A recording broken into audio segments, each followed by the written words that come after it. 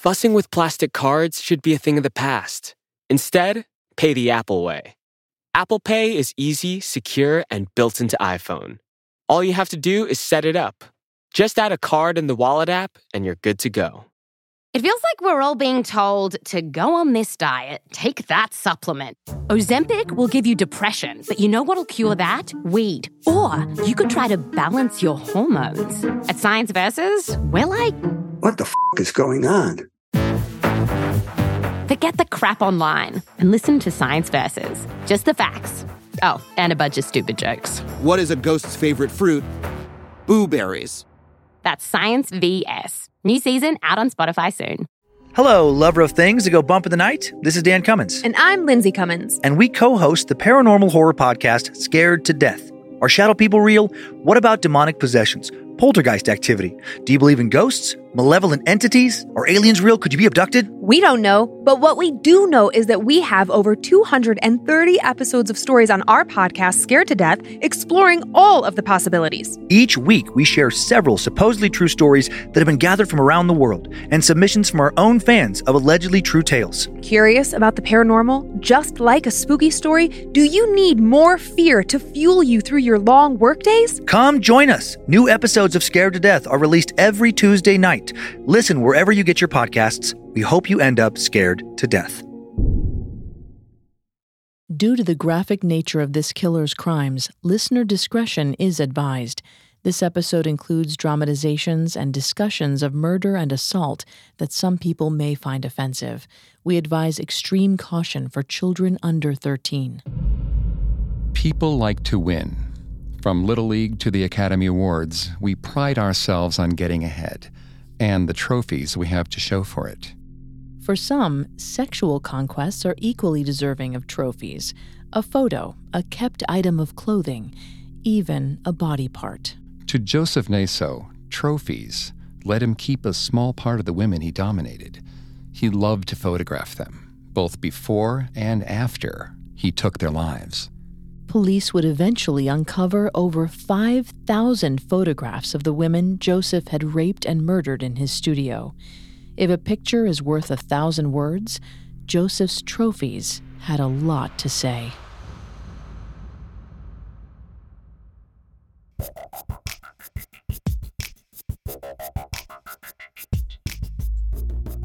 Hi, I'm Greg Polson, and this is Serial Killers. Today we're going to take a deep dive into the life of Joseph Naso and his obsessive compulsion with documenting his gruesome sex crimes. I'm here with my co-host, Vanessa Richardson. Hi, everyone. Many of you have been asking us how you can support the podcast. If you enjoy the show, one of the best ways to help us is to leave a 5-star review wherever you listen to podcasts. While you're there, you can listen to previous episodes of Serial Killers, as well as Parcast's other podcasts. A new episode comes out every Monday. You can also find us on Facebook and Instagram at Parcast, and on Twitter at Parcast Network, or on our website, parcast.com.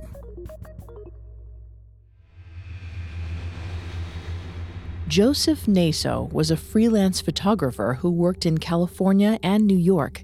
He killed at least 6 women between 1977 and 1994 and assaulted and raped hundreds more. Naso preyed on vulnerable women. He lured them in by offering to pay them to model for his photo shoots. He liked to photograph women in lingerie, tied up with pantyhose. But after the shoots, he would beat them and often rape them. He even strangled some of his models to death. After taking their lives, he would pose and photograph their corpses. Naso documented his assaults in what the court would later call his rape diary. During his career as a photographer, he also took thousands of photographs of his victims, both alive and dead. Today, we'll look at Naso's life up until his incarceration in 2010 and see how a probation violation started a murder investigation. Next week, we'll follow the investigation spurred by a mysterious list of 10 names found in Naso's apartment, suspected to be the victims of the Alphabet murders. Joseph Naso was born January 7, 1934, in Rochester, New York. It was the height of the Great Depression. There's little public information about his childhood, but it's noted that his parents struggled financially. While this might not have made Naso's family unique, it almost certainly turned Naso into a tough kid. Outside of being poor, there's little to suggest that Naso faced hardships as a child. He didn't seem to have been abused or neglected, and he wasn't a violent kid. In fact, he was astoundingly normal. Naso graduated from high school with passing grades and played sports, but it suggested he did neither impressively well. He went on to join the Air Force at 19 alongside some of his friends. He served from 1953 to 1957, spending 6 of those months overseas. It was in the Air Force that rumors first began to follow Naso. Like most branches of the military, the Air Force is highly structured and thrives on strength and brute masculinity. It could have been during his 4 years of service that Naso solidified his ideals about traditional patriarchal masculinity. It was also in the Air Force that Naso became an avid journaler. We don't have specific excerpts from those early journals, but we do know that within them were obsessive documentation of multiple rapes and sexual assaults of women he met while off the base. In 1957, Naso was honorably discharged from the Air Force, but it's been suggested that he was encouraged to leave by commanding officers who had heard rumor of Naso's behavior and didn't want to risk an investigation on the base. Naso left, but much like dirt swept under a rug, his monstrous tendencies didn't disappear. And neither did his need to obsessively document his sex crimes. This compulsion is consistent with a behavioral disorder known as obsessive-compulsive disorder, or OCD. Vanessa's going to take over on the psychology here and throughout the episode. Please note, Vanessa is not a licensed psychologist or psychiatrist, but she has done a lot of research for this show. Thanks, Greg.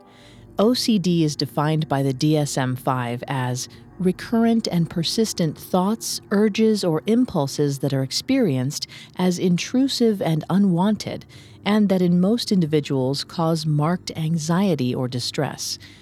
OCD is thought to be genetic and can begin in childhood, but the average age of the illness's onset is 19.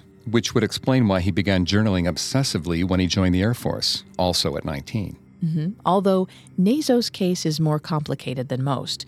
According to the organization Beyond OCD, most patients of OCD are aware that their compulsions are irrational.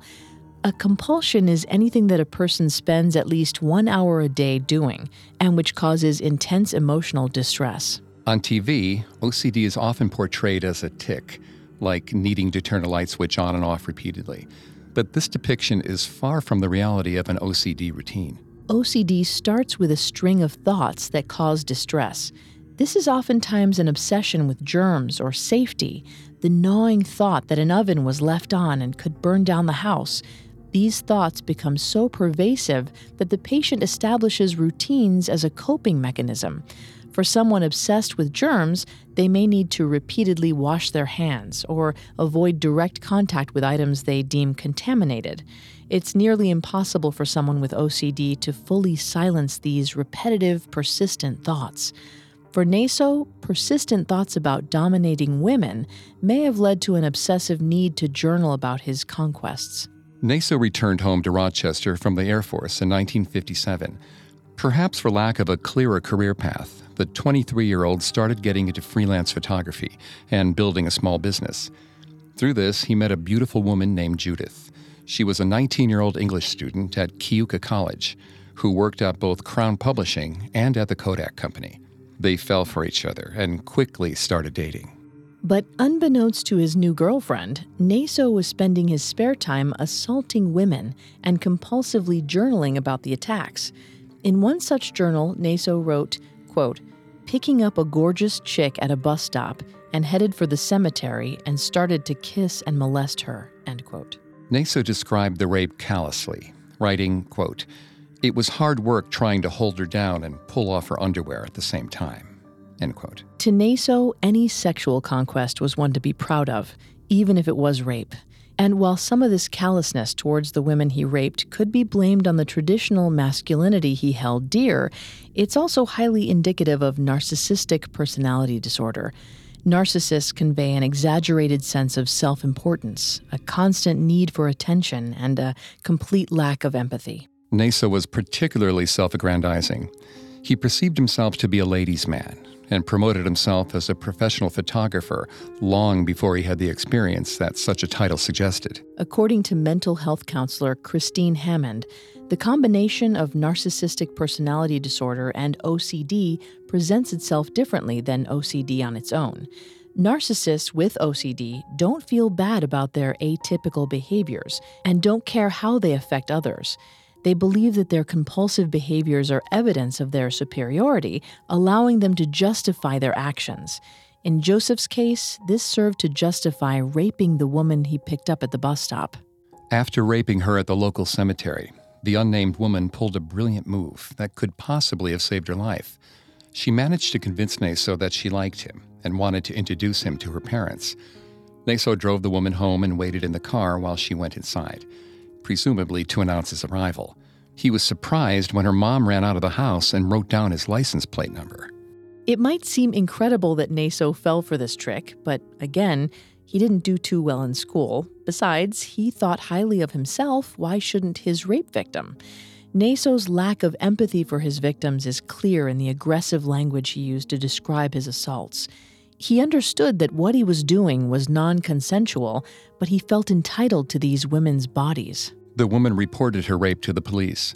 Naso was arrested, charged with second-degree assault, and punished with probation. Ever the narcissist, he felt the rules didn't apply to him. Probation did little to curb him from committing further assaults on a series of unknown women. Each assault was well documented in his journal. In 1961, 27-year-old Naso offered a ride to a 24-year-old grad student at UC Berkeley. She was waiting for the bus. He raped her in his car. Years later, the victim told authorities that it was her first time hitchhiking, and she did it against her better judgment. But it was common in the college town. Naso thought he was a regular Casanova, able to sweet-talk any woman into his car. He saw them as unsuspecting prey. It made the ensuing rapes all the more exciting. This behavior is consistent with sexual sadism disorder. It's a paraphilia defined by the American Psychiatric Association as a sexual desire or behavior that involves another person's physiological distress, injury, or death, or a desire for sexual behaviors involving unwilling persons or persons unable to give legal consent. Sexual sadists feel an ongoing and intense desire to harm others during sex. It's only a disorder if it's non-consensual and causing harm. Sexual sadism disorder often begins in early adulthood and progresses in intensity over time if it goes untreated. Again, Naso seemingly began assaulting women at age 19, about the same time the journaling started. From an outside perspective, it almost seemed like the police agreed with Naso's view of sex.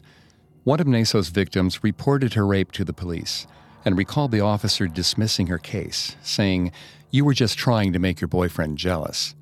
She pressed the issue until the police told her that they had spoken to her assailant and encouraged him to leave town so he wouldn't be a bother moving forward. Who knows if they ever actually spoke with Naso. This is a practice called victim blaming. According to psychologist Melvin Lerner, victim blaming is a defense mechanism. It's easier to feel safe and view the world as safe if we believe victims are at fault for their own misfortunes, that they somehow wanted to be victimized. The most common example of this line of thinking is the idea that women who were assaulted were asking for it, based on what they were wearing or how many drinks they consumed. According to Dr. Lerner, it's easier to believe that women have a hand in their assault than accept the fact that anyone could be a potential victim. In the end, no charges were filed against Joseph Naso.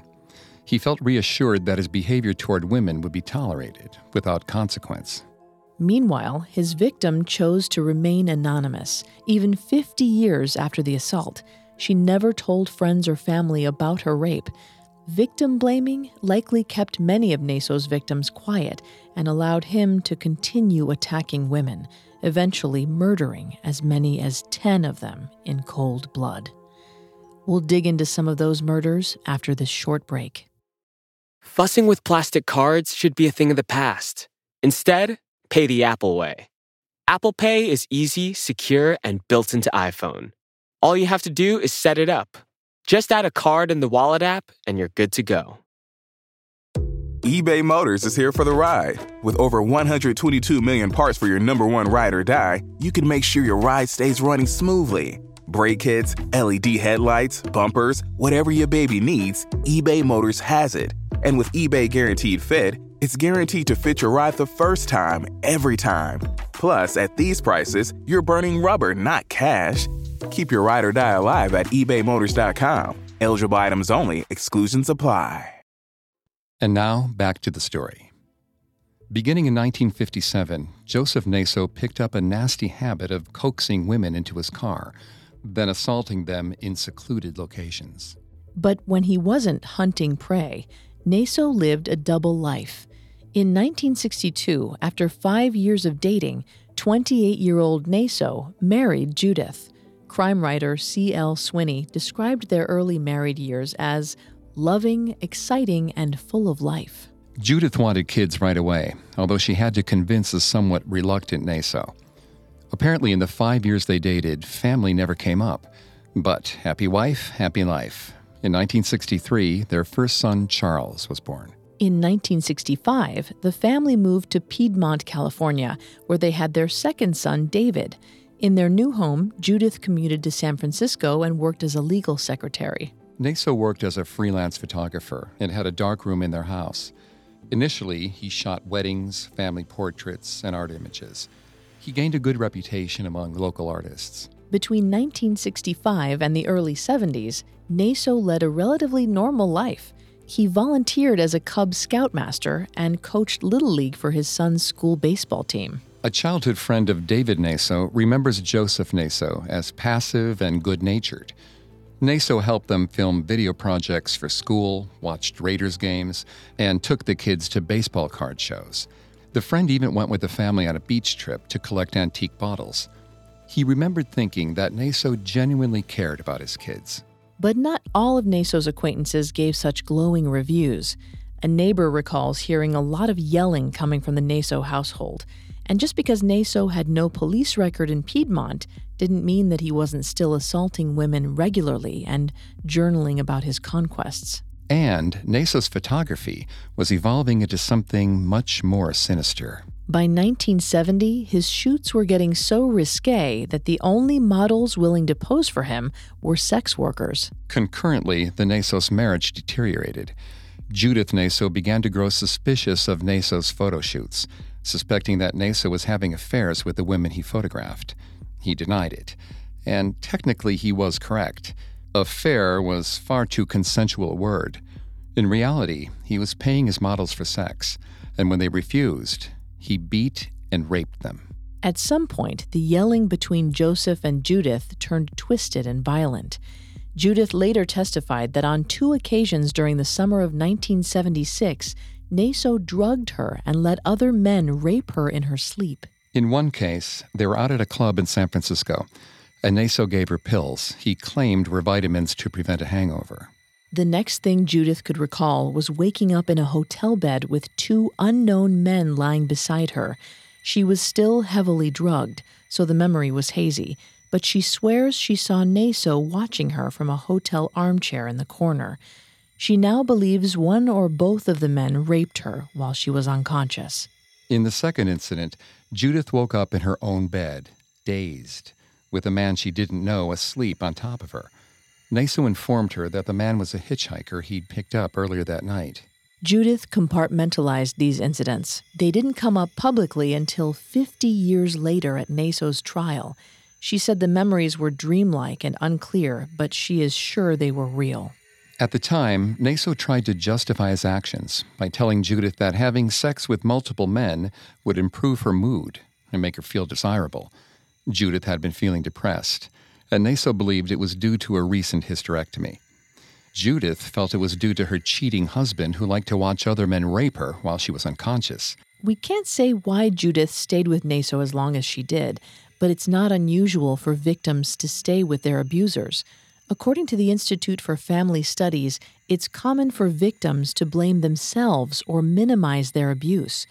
Judith also believed Naso was a good father and may have worried about financial constraints. By 1970, Naso no longer bothered to hide his infidelity. Judith often arrived home to find models hanging around the house. They fought more than ever. Judith was still unaware that Naso was beating and raping his models, but she knew he paid for sex. Astoundingly, the couple remained married for another decade. Around this time, Naso began journaling about his newest sexual fantasy, a woman, mostly undressed, tied up and unable to move. He wanted to watch a sexual conquest struggle, and he had just the woman in mind. On January 9th, 1977, Naso picked up Roxine Rogash, an 18-year-old red-headed sex worker on International Boulevard in Oakland. At this point, Roxine knew Naso. He was a return customer. Generally, the women who worked International Boulevard saw Naso as an unattractive, unkempt old man. He still believed he had a reputation for being a ladies' man, but in reality, he was better known for being cheap. Naso underpaid sex workers, including Roxine. After sex, he would pretend to discover that he didn't have enough cash. There wasn't much recourse the women could take. Sex workers are a particularly vulnerable class of people. Because of the illegal nature of their work, they can't go to the police if they're mistreated or if a John fails to pay. Naso even tried to negotiate sex in exchange for photography lessons or headshots, but he was shut down quickly. Most of the sex workers on International Boulevard were wary of Naso, but Roxine was different. She'd gotten into sex work out of desperation. She'd grown up in a violent home where her parents beat both her and her siblings. She was described as a fighter, but suffered from depression and had attempted suicide in the past. She'd had 2 abortions by the time she was 14, but decided to keep her 3rd pregnancy. She loved her son, Shane. Before leaving with Naso, Roxine checked in with her pimp, Benjamin Bennett, who was also her boyfriend. They headed towards Foothill Boulevard, where Naso kept an apartment.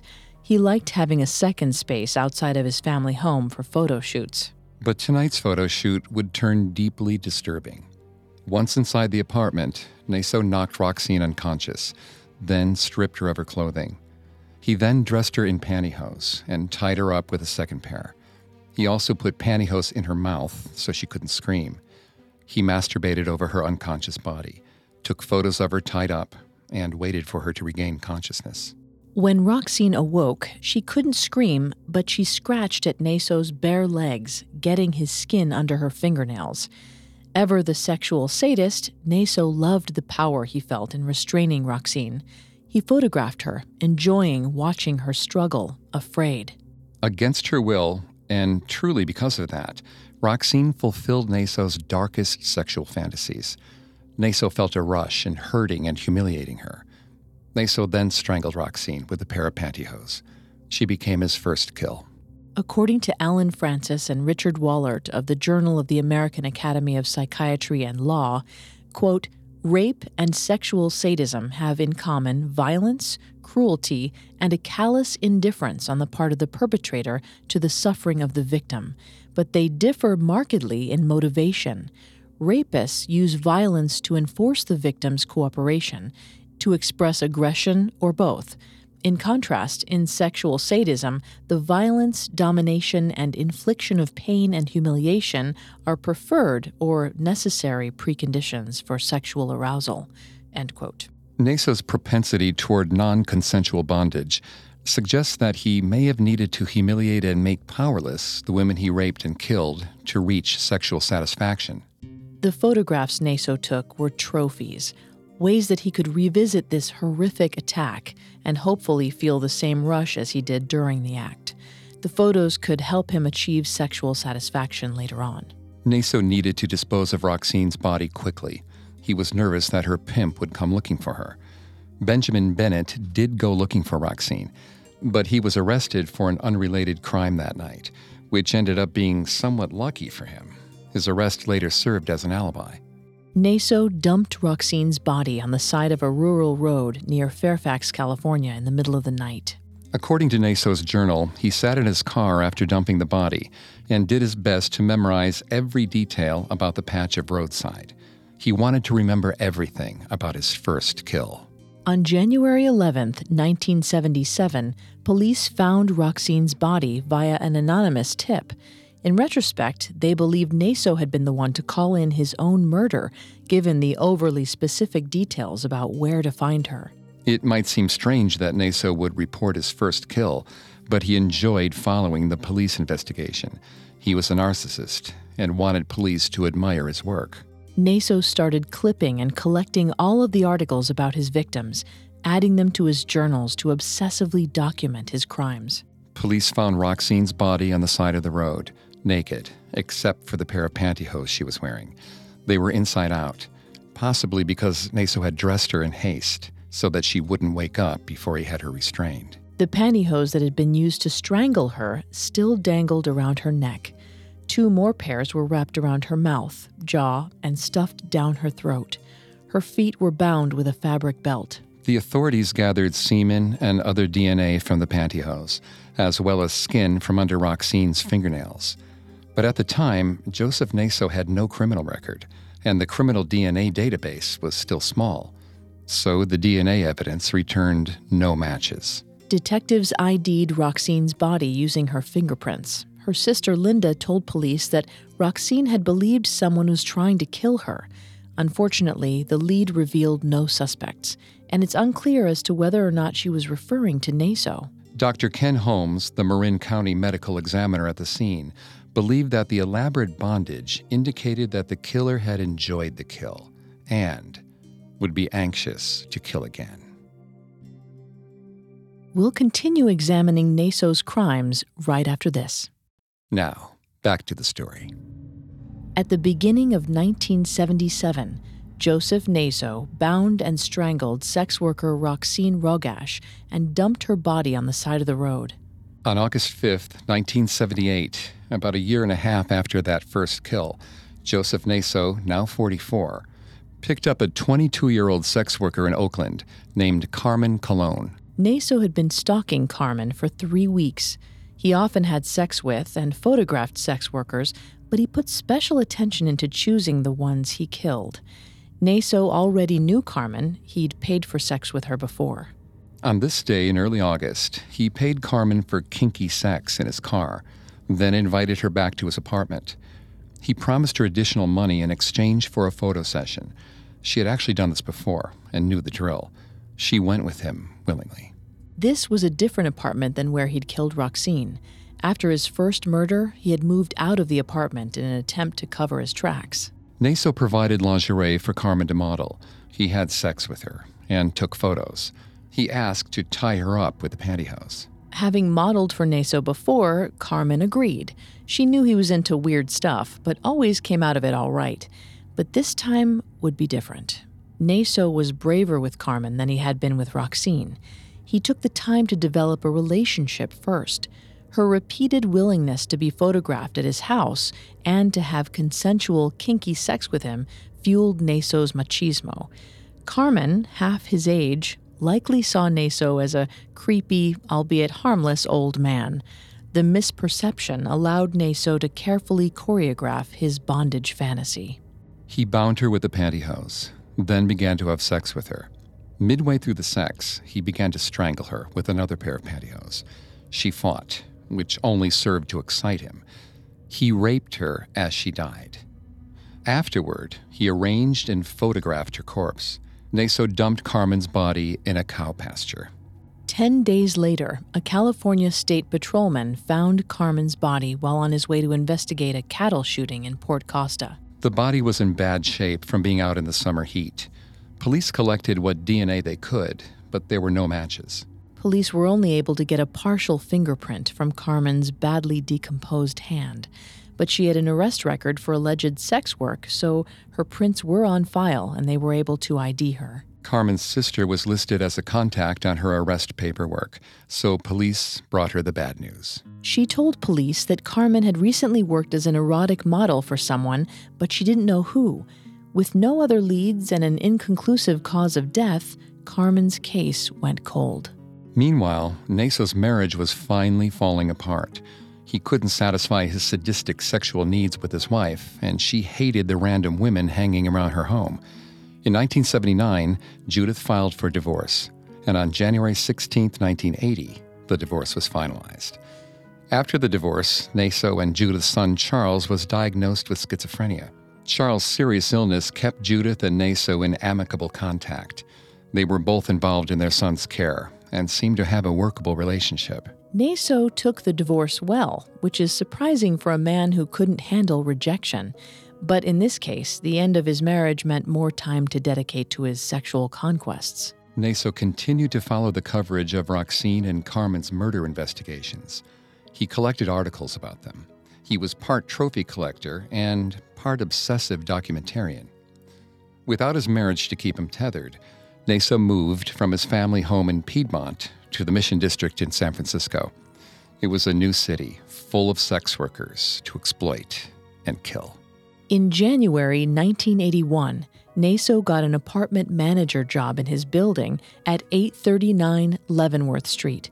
In addition to photographing sex workers, he took up a new hobby, stalking the women in his building. Naso rented an apartment to 56-year-old Sharia Patton.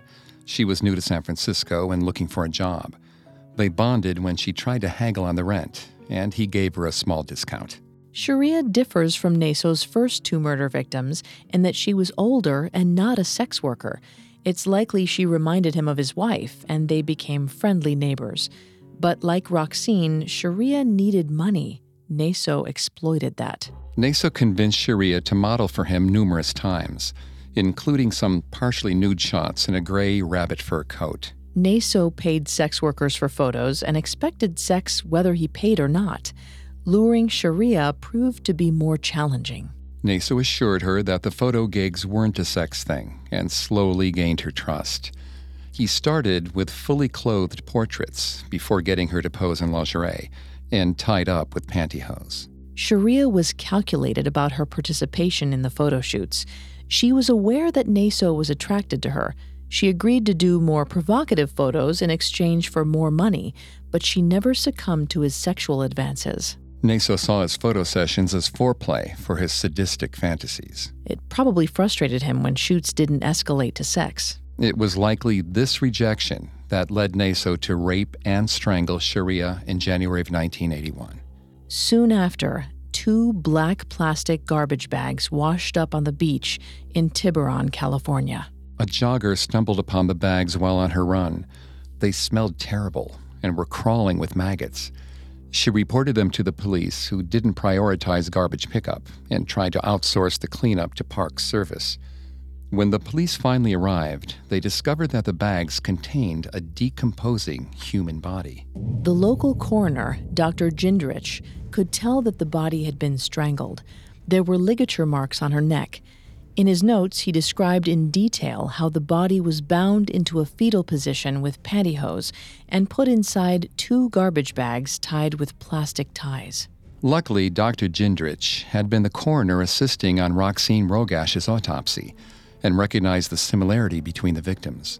Both were bound with pantyhose. While he was able to identify the correlation, the police still had no leads in the case. Sharia's daughter, Roussel Heckert, ID'd the body. A family friend called Roussel after seeing a composite sketch of Sharia on TV. After learning her identity, the police contacted Charles Gaetani, the owner of the apartment building where Sharia had been living. He pointed them in the direction of the building manager, Joseph Naso. This is the first connection police made between Naso and a murder. Gaetani told detectives that Naso was interested in Sharia romantically and that the feeling was not reciprocated. He also indicated that Naso was creepy, a sentiment shared by many tenants, some of whom called him Crazy Joe. In 1981, detectives interviewed 47-year-old Naso. They found him suspicious but couldn't get enough information to establish probable cause. Sharia's case went cold. Nevertheless, the police interview felt a little too close for comfort. Naso hung around San Francisco for a little while to avoid seeming suspicious, then packed up and got out of town. Within about a year, Naso had settled in Yuba City, California. There, he spent the rest of the 80s working as a photographer and stalking women in his downtime. Business as usual. In 1992, a woman named Renee Shapiro was hitchhiking to San Francisco for a Bob Dylan concert. Shapiro had, at the time, already changed her name to Sarah Dillon as an homage to her favorite singer, whose former wife was named Sarah. But she never made it to the concert. She disappeared on May 4th, 1992, in Marin County, where Naso lived. Naso would never cop to this murder, but years later, her ID would be found in his home. On April 5th, 1993, Naso saw Pamela Parsons for the first time while she was waiting at a bus stop. Pamela was a 38-year-old waitress and sex worker, and likely short on cash. Naso liked her immediately. He began to stalk Pamela. He noted that she would commute by bus on days she planned to pick up John's and would drive her car on days she worked at the restaurant. On April 21st, 1993, Naso stopped into Pamela's restaurant while she was working as a waitress. They struck up a conversation, and Pamela quickly realized that Naso, now 59, was interested in paying for sex. She invited him to come back to the restaurant to visit. A week later, on April 29th, Pamela used her signature ploy to get potential Johns to make a move. She told Naso that she was $200 short on rent, and if she couldn't pay, she'd be evicted. Naso saw right through the game and used the opportunity to offer to pay Pamela to model for him. Pamela agreed. She met Naso at his apartment and modeled for him. Naso paid her the $200, plus a little extra, presumably for sex. But he never said so explicitly. Pamela took advantage of Naso's coyness. She accepted the extra cash, but left without having sex with him. Naso later journaled that she had ripped him off, and he was seething about it. On September 15th, 1993, they arranged another shoot. This time, Naso decided to get his money's worth. He waited until Pamela was bound with pantyhose before he strangled, raped, and killed her. He then posed and photographed her corpse. Naso later noted in his journal that he, quote, got even on an old account, end quote. Naso dumped Pamela's body off the side of a rural road by a dairy farm. Unique to this body dump, he crossed her arms over her chest, making her look peaceful. On September 19th, 1993, a man found her body while he was out walking his dog. Pamela was identified quickly because people in town knew her. Sadly, because Pamela didn't have many friends or family members to advocate for her, and because she was a known sex worker and methamphetamine addict, she was dragged in the media. The police put minimal effort into finding her killer, and the case quickly went cold. Sometime between 1993 and 1994, Naso relocated from Yuba City to the nearby town of Marysville, California. Naso was confident that the police were not pursuing him. He spent his time doing freelance photography and building up his collection of newspaper clippings. Piles of clippings soon began to litter his home. Boxes of media coverage of his crimes were stacked around his home. He got sloppy about hiding his overt interest in the crimes, since the police didn't so much as suspect him. Soon, Naso decided it was time to christen his new apartment. On August 6, 1994, he spotted 31-year-old Tracy Tafoya as she worked a street corner near his home. She was exactly his type, hard up on cash, depressed, a drug addict, and a known sex worker. One of her 5 children had recently died of SIDS. She and her husband Richard were separated, although they spoke on the phone every night. Naso stalked Tracy for weeks before he approached her on the street and asked her to model for him. They agreed on a price. Naso took Tracy to his apartment for the shoot. He gave her lingerie and wine. Everything went smoothly. He paid her for sex, and he took her back to town when they were done. He gained her trust, and they agreed to meet again soon. Tracy thought she had just stumbled into the easiest source of income she had found in years. But of course, Naso had ulterior motives. On August 9th, 1994, Naso picked Tracy up again. This time he offered her more money for photos, sex, and the privilege of tying her up. We know how this ends. Rape, strangulation, death. On August 14th, 1994, a paperboy discovered Tracy's body face down and naked in a drainage ditch. Her body was mangled. She had been pushed from the passenger side of a moving vehicle. Once again, the police connected the similarities between Tracy's death and Pamela's, but they had no leads. Astoundingly, Joseph Naso still didn't have a criminal record. And even though he'd been a person of interest in San Francisco, police departments didn't share information like that in the early 90s. The case went cold for 16 years. But luckily, over the course of the next year, Naso was arrested on several occasions for shoplifting small items from grocery stores and malls throughout Northern California. In 1994, Naso was jailed for petty theft. And in 1995, he was arrested for trying to steal 30 pairs of women's underwear in Oakland. Charges were filed, and a judge sentenced him to probation. Naso moved to Sacramento sometime between 1997 and 1999 and lived there until 2003. There's no evidence to suggest that he killed anyone during this time or attacked women in general. Now nearly 70, perhaps old age was finally catching up with him. In 2004, Naso moved again, this time to Reno, Nevada. He was still on probation for petty theft in California, so the move to Nevada had to be approved by the state. He bought a home in Nevada with an extra bedroom for his son Charles to come visit. Of course, Naso had no respect for rules, so he bought the house and had at least partially moved in before even making a probation transfer request. The transfer wasn't approved until 2009, when Naso had technically been living in Nevada for 5 years already. But the move took Naso years to complete, due to the amount of stuff Naso had acquired over the years. Plus, he had wanted Charles to be able to come live with him. And since Charles suffered from schizophrenia, there were a lot of logistics to figure out in moving him. With this move came new rules. An interstate compact is the process of transferring responsibility of a probationer from one state to another. Naso had to report to the Nevada Department of Public Safety, Parole, and Probation immediately upon his approved arrival in the state. On July 15, 2009, Naso did check in with the state, but was frustrated to learn that he had to return a second time for an investigational interview.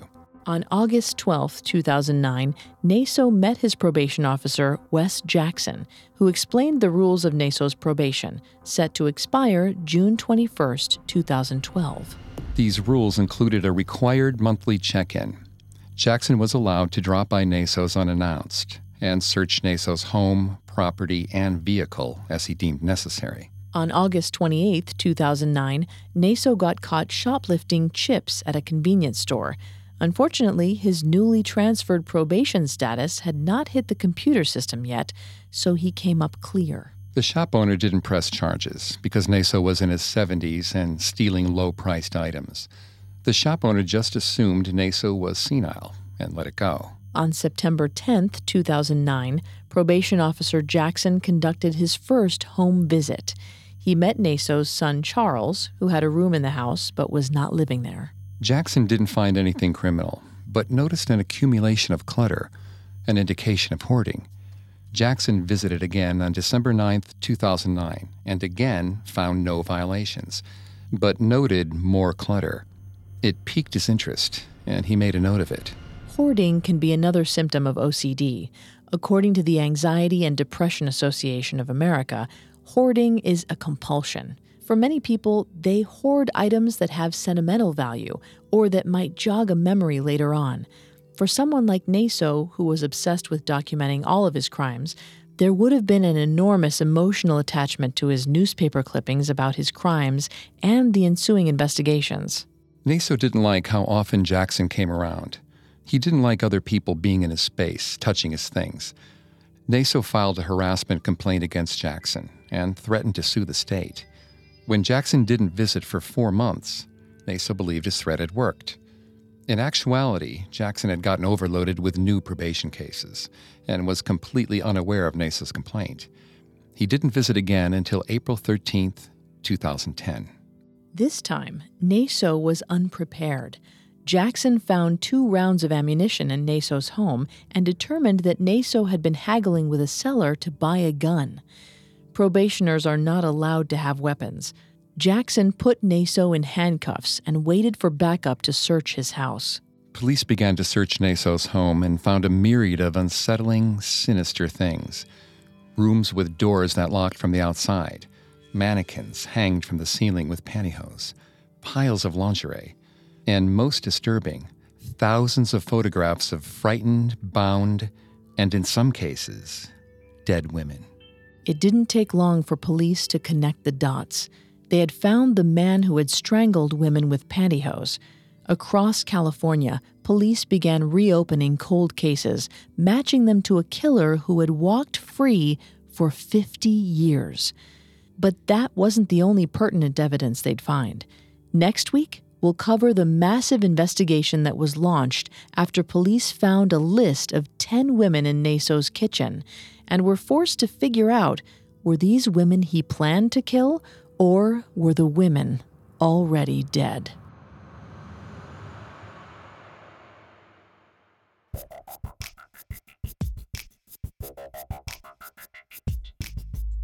Thanks again for tuning in to Serial Killers. You can find more episodes of Serial Killers, as well as all of Parcast's other podcasts, on Apple Podcasts, Stitcher, Google Play, CastBox, TuneIn, or your favorite podcast directory.